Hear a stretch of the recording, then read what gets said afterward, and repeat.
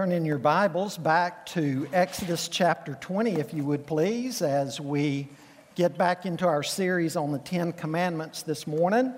If you would pray for me this morning with the changing weather over the weekend. Yesterday I began to lose my voice, so I hope I can make it through the message this morning without my voice giving out, but maybe some of you would prefer it would give out. Hey, we'd get out earlier, right?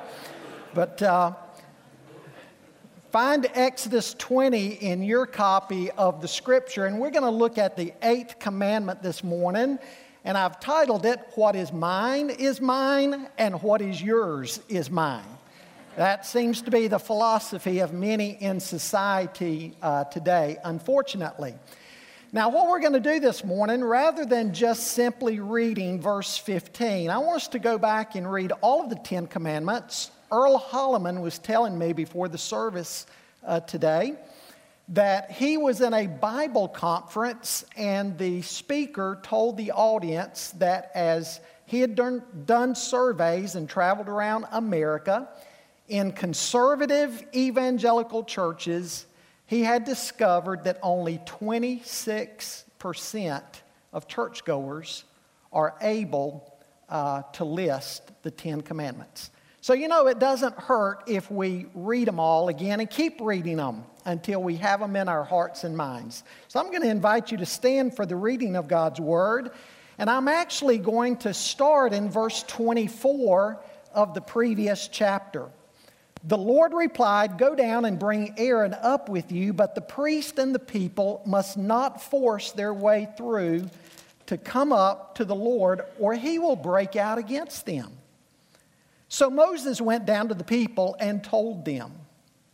And God spoke to them all these words, "I am the Lord your God who brought you out of Egypt, out of the land of slavery. You shall have no other gods before me. You shall not make for yourself an image in the form of anything in heaven above, or on the earth beneath, or in the waters below. You shall not bow down to them or worship them, for I, the Lord your God, am a jealous God, punishing the children for the sin of the parents to the third and fourth generation of those who hate me, but showing love to 1,000 generations of those who love me and keep my commandments. You shall not misuse the name of the Lord your God, for the Lord will not hold anyone guiltless who misuses his name. Remember the Sabbath day by keeping it holy. 6 days you shall labor and do all your work, but the seventh day is a Sabbath to the Lord your God. On it you shall not do any work. Neither you, nor your son or daughter, nor your male or female servant, nor your animals, nor any foreigner residing in your towns. For in 6 days the Lord made the heavens and the earth, the sea, and all that is in them, but he rested on the seventh day. Therefore the Lord blessed the Sabbath day and made it holy. Honor your father and your mother, so that you may live long in the land the Lord your God is giving you. You shall not murder. You shall not commit adultery. You shall not steal. You shall not give false testimony against your neighbor. You shall not covet your neighbor's house. You shall not covet your neighbor's wife, or his male or female servant, his ox or donkey, or anything that belongs to your neighbor." When the people saw the thunder and lightning and heard the trumpet and saw the mountain in smoke, they trembled with fear. They stayed at a distance and said to Moses, "Speak to us yourself, and we will listen. But do not have God speak to us, or we will die." Lord, speak to your people this morning. As the Lord Jesus said in the book of Revelation, "He who has ears to hear, let him hear what the Spirit is saying to the church."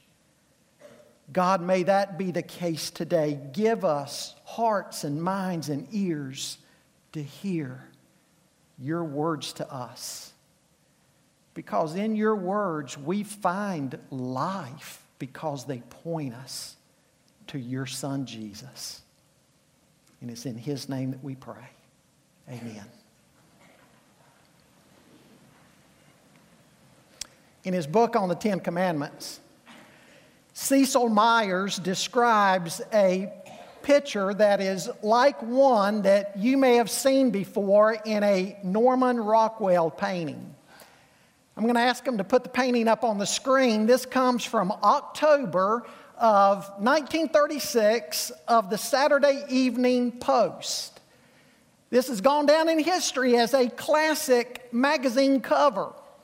This sweet little lady, well-dressed lady with this dashing hat has gone to the market to buy a fresh turkey for her family at Thanksgiving. Some of you may remember going to old-fashioned markets like this, and I want you to look closer to what's going on in this picture because I want you to notice what the butcher and the lady are doing. You'll see the butcher with his finger on the scale, pushing down, and while he's pushing down, what's the lady doing? She's got her finger on the scale, and she's pushing up. The reason both of them seem so pleased is evidently they believe that the other one cannot see what they are secretly doing. But folks, what neither party may realize, if these were real-life characters, what neither party realizes is that they are breaking the 8th commandment. They're stealing. Now, it may be only by a very small margin, maybe only cents. But still, the fact remains they are trying to steal. The butcher is trying to get more from this woman for his business, and the lady is trying to be able to pay less. If you were to accuse either one of them of being a robber, they would be incensed. I'm sure the butcher would never rob a bank. The sweet little old lady would never steal an automobile. If someone stole against them, what would they do? They would call the police, fill out a police report, and if the person was caught, they would probably press charges. And yet, sadly, neither one seems to realize what they are doing is also stealing. It's interesting when you look at the Decalogue how the first section holds together and points us to our relationship with God. The second half hangs together and points us to our relationship with one another. And when you look at this last section of the Ten Commandments, we see that what God is doing is protecting things that are necessary for community life. Things like life itself, marriage, family, and the right of property. All of these are basic building blocks in society. A magazine report told of one New York City hotel that during the first 10 months of operation, it had the following disappear: 38,000 spoons. Who steals spoons from a hotel? 18,000 towels. 355 silver coffee pots. 1,500 silver finger bowls. And 100 Bibles. But folks, nobody gets away with stealing. We may get away with it with one another, but God sees everything. He is a sovereign God. He is a providential God. And everything that we do as individuals and a body, God sees and God knows all about it. We don't get away with anything.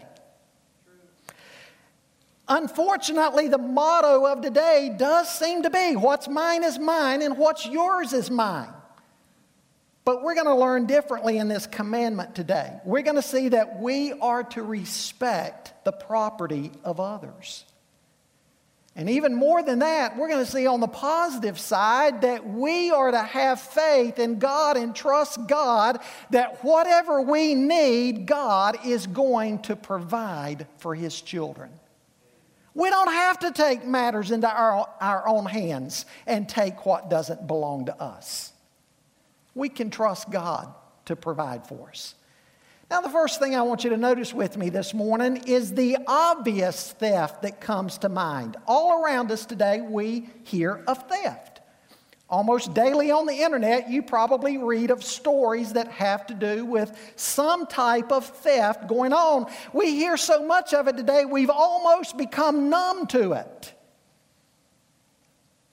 I'll never forget about 20 years ago in the Charlotte metro area, a story that is now known in the criminal books as the hillbilly heist. The hillbilly heist. Because all of the perpetrators came from small country towns surrounding Charlotte. You see, one of them worked for the Loomis armored car business. And that night, he was working all-night shift. He sent everybody else home, and he invited friends in, and they made off with more than $17 million in cash. The second largest steal of cash to that time. And they made a pact with one another that they were going to maintain their normal spending patterns for a couple of years so that authorities would not be tipped off.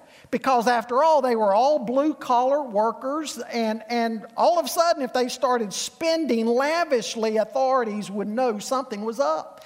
And so they purposely decided they were going to maintain their spending habits. But you know something? The temptation became too great for them.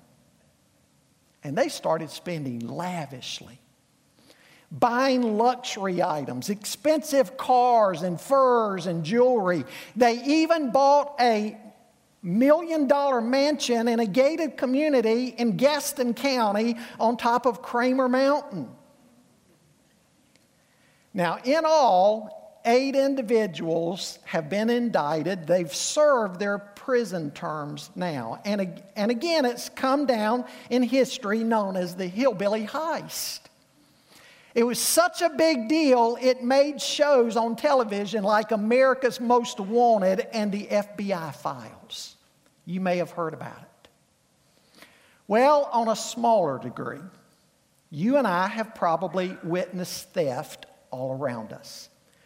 Well, God speaks here and in other places in His Word about the right of people to own property. Now, we know that ultimately God owns it all. The Bible says God owns the cattle on 1,000 hills. That's the Lord's way of saying He owns it all. Everything belongs to the Lord. And yet He's given us the right of ownership, but we're to be good stewards in that ownership. Stealing is not only a sin against the person that you steal from, but it is also a sin against God. Now, unfortunately, not even houses of worship are immune today. I remember back in the days that John and Terry Gurley were cleaning the church and cleaning the CDC. One morning, about 3 or 4 in the morning, John went into the CDC. And something tipped him off right away that somebody was in the building. There was a break-in. He called the police, and they brought a K-9 unit out, and they found one young teenager underneath Francis' desk. Francis was the director at the time, and another perpetrator was a young teenager and was hiding in the closet in Sharon Marlowe's classroom. So, right here at church, we've experienced this commandment being broken. And folks, it's wrong to steal. God says here in the 8th commandment, you shall not steal. How many of you have ever been burglarized? How did it make you feel? A number of you. Made you feel violated, didn't it? Now, theft comes in so many shapes and forms. Anytime we take something that does not belong to us, that is stealing.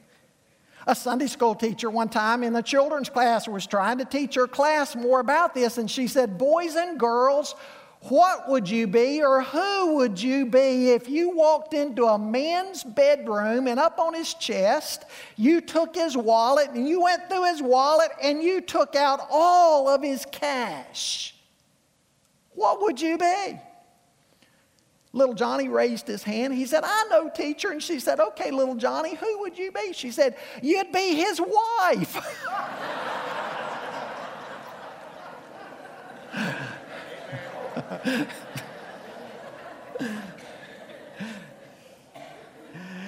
Seriously, though, when we take what is not ours, it's theft.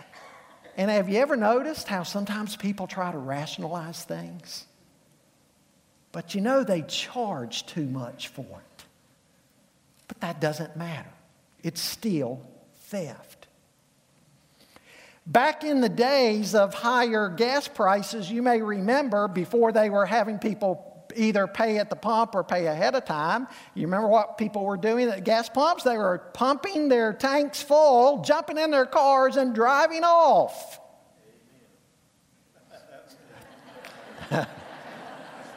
You must have had it happen to you. Please tell me it happened to you and you didn't do it.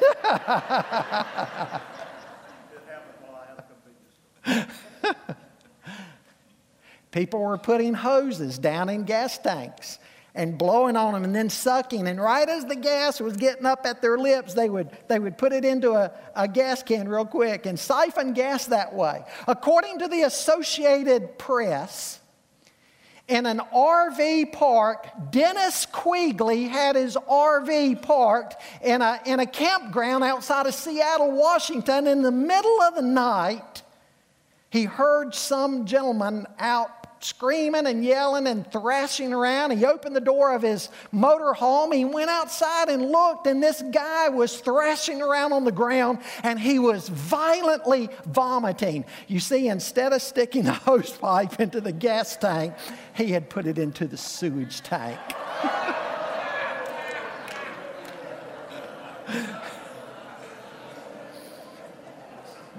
I guess you could say he got what he deserved and then more.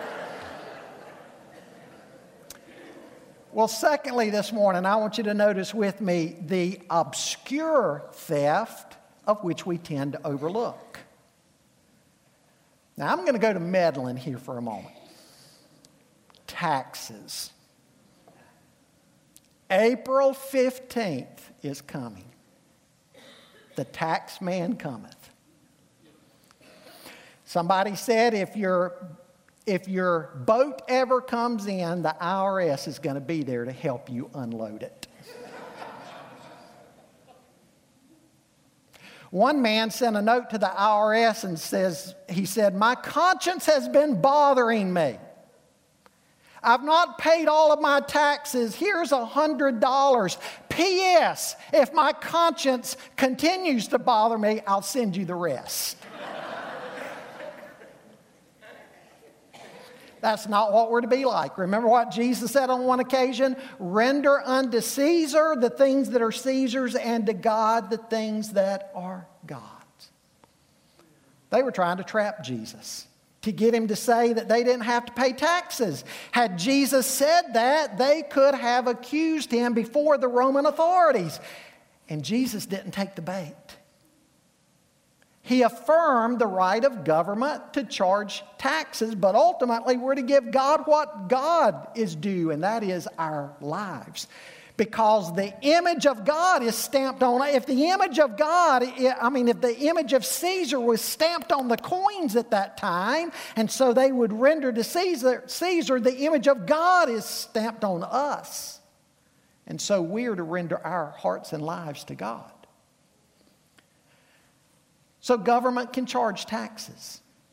Paul also said in Romans 13, and I want you to read it with me up there, therefore it is necessary to be in subjection not only because of wrath, but also for conscience sake. For because of this you also pay taxes, for rulers are servants of God, devoting themselves to this very thing. Render to all what is due them, tax to whom tax is due, custom to whom custom, fear to whom fear, and honor to whom honor.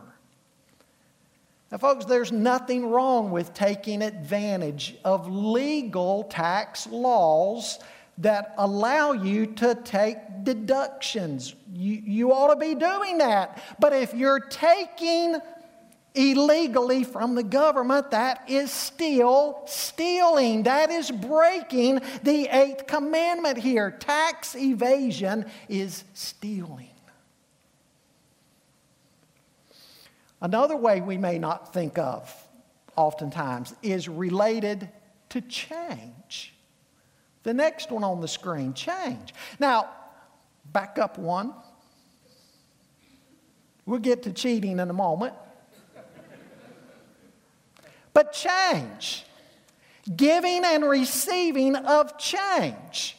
When you know the amount is wrong and you don't correct it if the incorrect amount is to your advantage. Have you ever been standing at a cashier and she or he gives you too much money? And you look down at it and I'm not talking about if you don't count it out and you don't even realize what's happening. Obviously, I'm not talking about honest oversight, but what I'm talking about is if you know you've been given too much change back, do you sit there and think, well, if they were foolish enough to do this, I'm just going to take it? Or do you say, ma'am or sir, you've given me too much, and give back what you need to give back? What a powerful witness. I've been able to do that before, and the cashier would look at me and say, nobody does that. I've never had anybody do that. And then that gives you a chance to tell why. Thirdly, cheating. Do you try to get what does not belong to you? That's what cheating is. Cheating is a form of theft. Cheating in school is stealing answers from somebody else. Trying to get by without paying something is also cheating and stealing. I remember a chance I had many years ago to teach Brian this lesson. We had first come to the church here. He was young.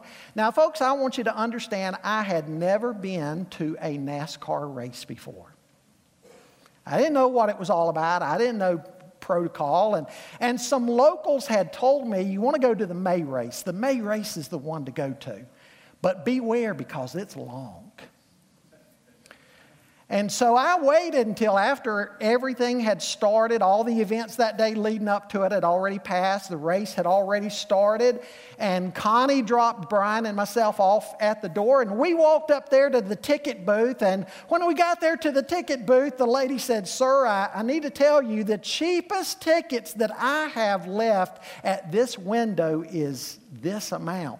And these are very expensive. She said, but if you'll walk over to this ticket booth over here, that's on the side of our church here, if you'll walk around there, they have some cheaper seats still left. And so I thanked her, and I walked around there with Brian. And as I walked around this side of the speedway, like into the turn 4 area, I noticed they had a large gate open, and people were just pouring in. And locals had told me, if you go late, they'll just let you in. All these people are walking in. I'm sitting there thinking, this must be what's going on here. So I fell in the crowd, and I walked through the gate and walked in. And then I started thinking, just something didn't feel right.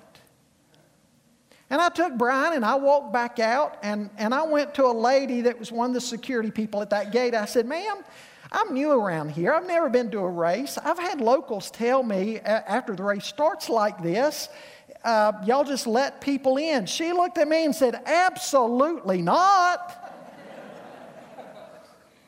She said, where did you get in? I said, right here. Who was the guard at the gate? You were. I said, I just walked in with about 500 other people. But I went back to the ticket booth, got tickets, and then walked back in. I hope that was a lesson to Brian. Do you cheat? If so, it's stealing. Fourth, plagiarism. This one applies to students and preachers, probably more than anybody else here this morning. Students may be tempted on papers to copy somebody else's work and not give them credit. That's stealing. And periodically, we'll hear in the news. It's happened a couple of times in the Charlotte area. In fact, it happened at the most visible church in Charlotte as far as the church building and the campus. Probably the best known church in Charlotte. It'll come out in the news. A pastor has gone online and he's just been downloading some other preacher's sermons and preaching those. I even heard of a preacher one time in the Charlotte metro area that the sermons he was downloading, if the preacher he was copying from said, "This past Friday night, my wife and I went to a restaurant, and outside the parking lot of the restaurant, there was a homeless guy laying there." He would give this illustration as though it happened to him. Plagiarism. It's stealing. It's cheating. And that's breaking this 8th commandment. Next on the list is borrowing and never returning. It's said one day that evangelist Charles Finney preached on the sin of borrowing things and not returning them. He said, "When I went to my tool shed yesterday, I found it practically empty. Mr. Mahan," he started calling out names, "Mr. Mahan has borrowed my plow and has never brought it back. Professor Morgan had sent for my spade, and I don't know where it is now. Deacon Beecher," you know, it's always the deacons, "Deacon Beecher has one of my monkey wrenches, and he's had it for so long that human memory can't even recall." Well, they said the sermon was very effective. The next morning before dawn, one neighbor was trying to bring back a workhorse, and he had been chased out of the yard by Mr. Finney's dog. All the rest of the morning, there was a steady stream of people bringing items back. They said Finney ended up with some items that had not even been his. How about tools? Have you borrowed and not returned? How about books? Dr. Willis, I've still got 2 of your books. I plan on...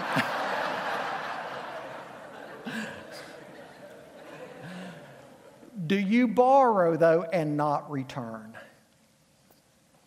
Next one, refusal to pay debts. Romans 13:8 says, "Owe nothing to anyone except to love one another, for he who loves his neighbor has fulfilled the law." Now, some people try to take that verse and make it say that no Christian should ever go into debt on anything. Well, many Bible scholars are pretty well agreed that's not what that verse is saying. Now, yes, it's true, the Bible warns against debt, because the borrower is going to be a slave to the lender.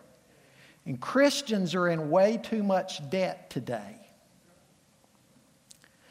But what the verse is saying is not to let any outstanding debt remain except to love one another. In other words, pay your debts. Pay your debts. If you bought something, pay for it. I always thought that, back in college days, it would have been fun as a young man to be one of these repo men going after fancy sports cars. I would have probably gotten shot. But man, it'd be fun to go and collect a Corvette or a Porsche or Ferrari or something like that. But again, if you buy things, know what your capabilities are, and when you buy something, pay your debts. But there's one debt, he says, that we never pay up, and what is that debt? To love one another. To love one another. 7th, work-related theft. How about time? Your time at work. getting by with as little time and effort as possible. There was a young man that went to look for a job at a place where they were not hiring. And the manager said to him, "Son, I'm sorry, we don't have work for you. There just isn't enough work to keep you busy." And the young man responded, "Sir, you say there's not enough work to keep me busy. You'd be amazed at what little it takes." Unfortunately, that's the attitude of a lot of employees. How little can I work? What can I get by with? In Colossians 4, Paul talks about the slaves and master relationship back then, and people apply that today to employers and employees. And Paul said, don't just work hard for those who are good. Don't just work hard for those who treat you well, but work hard for everybody, even those who don't treat you well. Be a good employee. How about social media? Somebody can say, "Preacher, you're meddling again this morning." Studies have been done that as much as 1 hour out of every workday, people are playing on their social media. 1 hour out of every day. They figured out the major blocks of transgression are between 10 a.m. in the morning and 12 noon and 3 p.m. in the afternoon and 5 p.m. People are playing on their social media instead of doing their work. That's stealing. How about expense accounts? Padding expense accounts so you'll get bigger reimbursements. Exaggerating your mileage. So again, you'll get larger reimbursements than what is truly due back to you. Are you guilty of any of that? Taking office supplies home. Taking office supplies home to use personally or for your family.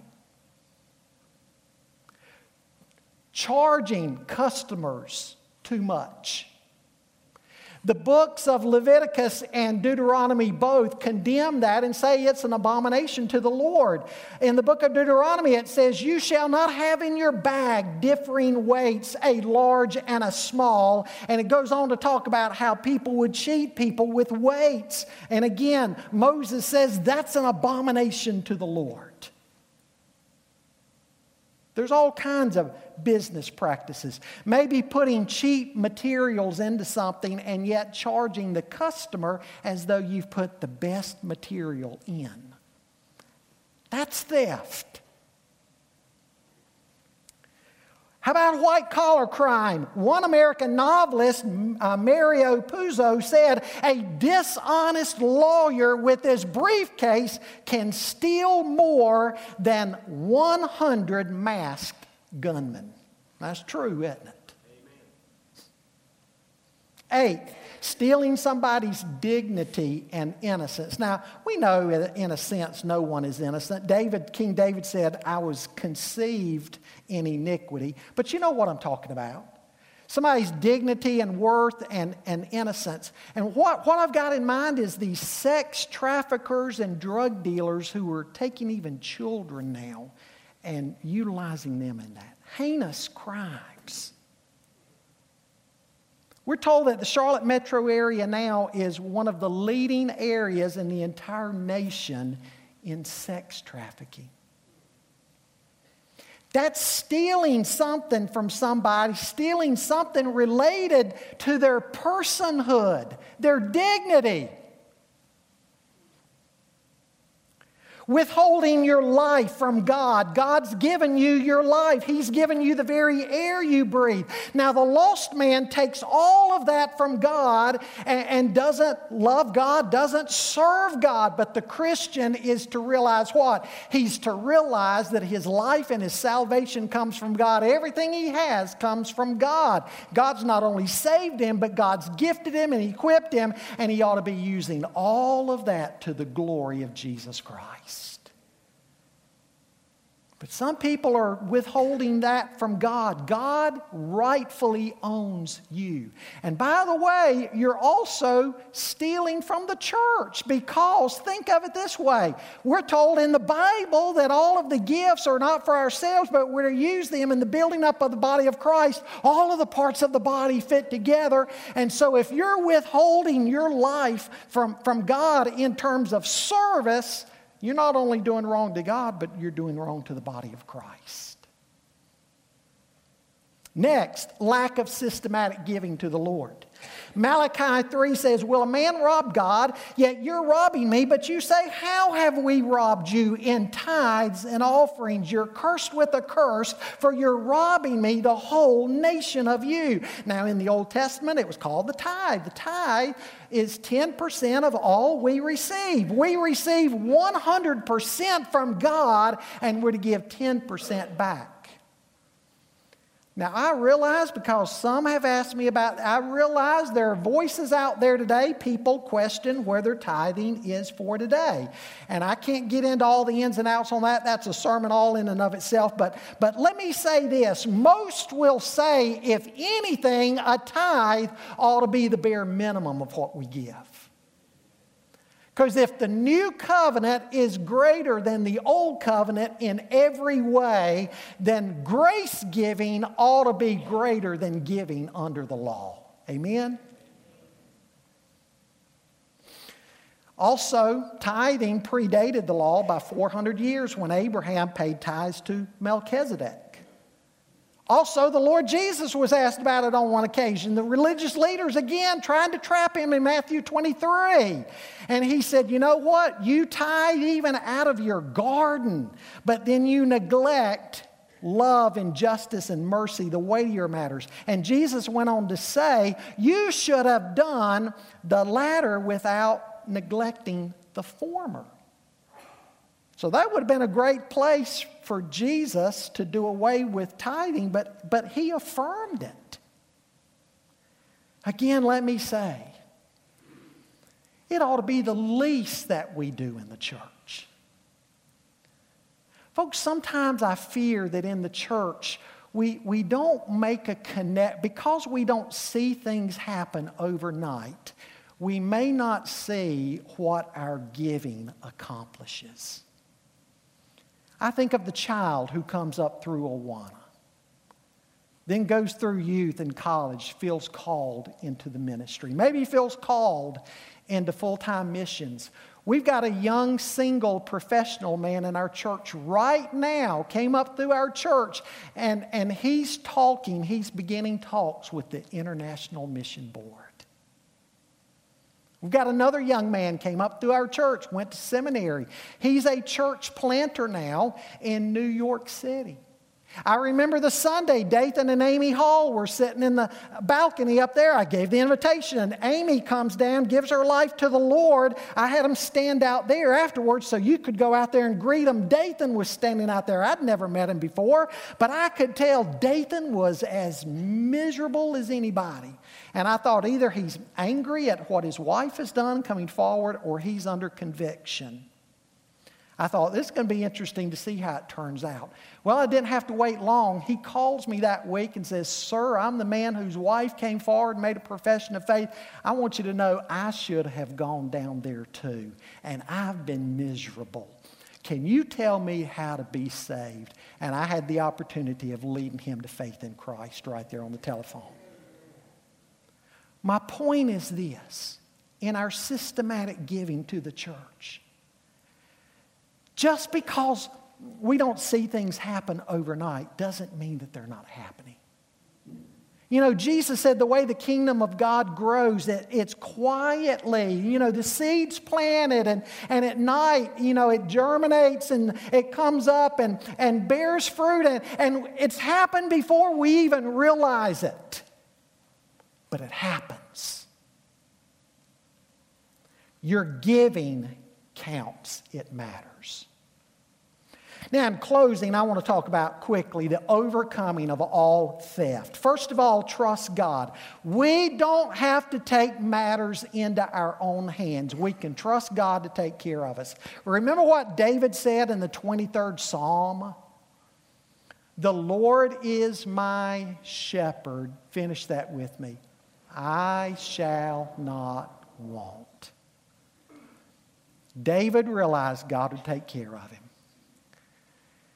Jesus said in Matthew chapter 6, verse 25, don't be anxious for your life, what you're going to eat or drink or put on. The unbelievers are concerned about all these matters. But if God gave you your life, which is the greater thing, He's certainly going to give you the necessities of your life so you can trust God to take care of you. Let me just challenge you to do a quick review on your life, how God's already provided for you. It's like David said in Psalm 103, bless the Lord, O my soul, and forget none of His benefits. In other words, it's like David is saying, I want to count all of my blessings, because when I count all of my blessings and name them one by one, I'm going to see what the Lord hath done. Count your blessings. See what God's already done for you, and you'll see the way He can be depended on to look after you. Obey God.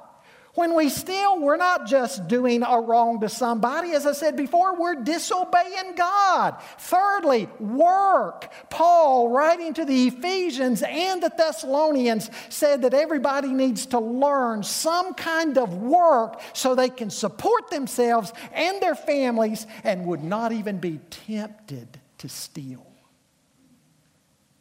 Learning a trade, learning a career path is a great deterrent to the crime of stealing. Learn how to work and then work. And then finally, share. Learn to be a giver and not a taker. Have you noticed takers can be some of the most miserable people you'll ever meet, and yet givers are filled with joy. You know why? I think we're imitating God, the greatest giver of all. For God so loved the world that He gave. When we're givers, we're being like our Heavenly Father. I want to ask you this morning, are you guilty of breaking this commandment in any way? Lay down all of the rationalizations. Are you breaking this commandment? If so, repent and turn to the Lord. Are you being fair with your employees if you're a boss? Are you stealing from the company that you work for in some of these subtle ways that I mentioned? Do you falsify your expense reports? If you're guilty of any of these ways, I'm going to invite you to spend a few moments this morning getting right with God, and then go out this week and do something about it if you've wronged somebody. Most importantly, are you robbing God with your life? Give Him your life. Come to Christ. Surrender everything about your life to Him and say, Lord, I want to use my life and the gifts You've given me to bring glory to You. If you're a thief, I want you to remember a story in the Bible. Jesus was crucified between two thieves. One of them was hurling insults at the Lord.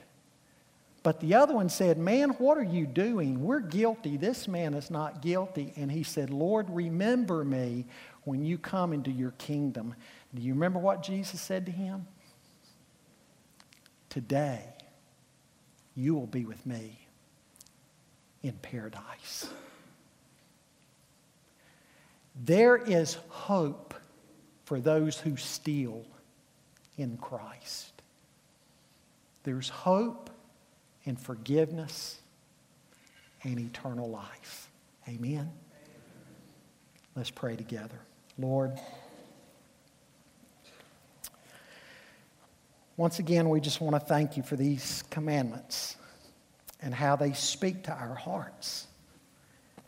And Lord, we know that Your Son is the fulfillment of the law. Only He has kept the law perfectly. For us, the law is like a mirror that we look into, and it exposes our flaws, but it can't fix us. Only faith in Christ can save us. I pray for the one right now that needs to come to Christ, that would say, I'm a lawbreaker, I'm guilty, and I've never trusted Christ. Lord, help them to see, help them to understand the hope and the joy and the peace that they can have in Jesus Christ. Lord, for Christians who have perhaps slipped into some of the patterns that I talked about this morning. Lord, maybe they've not even given much thought to it. They've become somewhat numb to it, but as I mentioned some of these things this morning, they would say to you, Lord, I'm guilty. There's change that I need to make in my life. God, surround that person with your peace and your presence, and give them the assurance of your forgiveness. And we pray all these things in Jesus' name.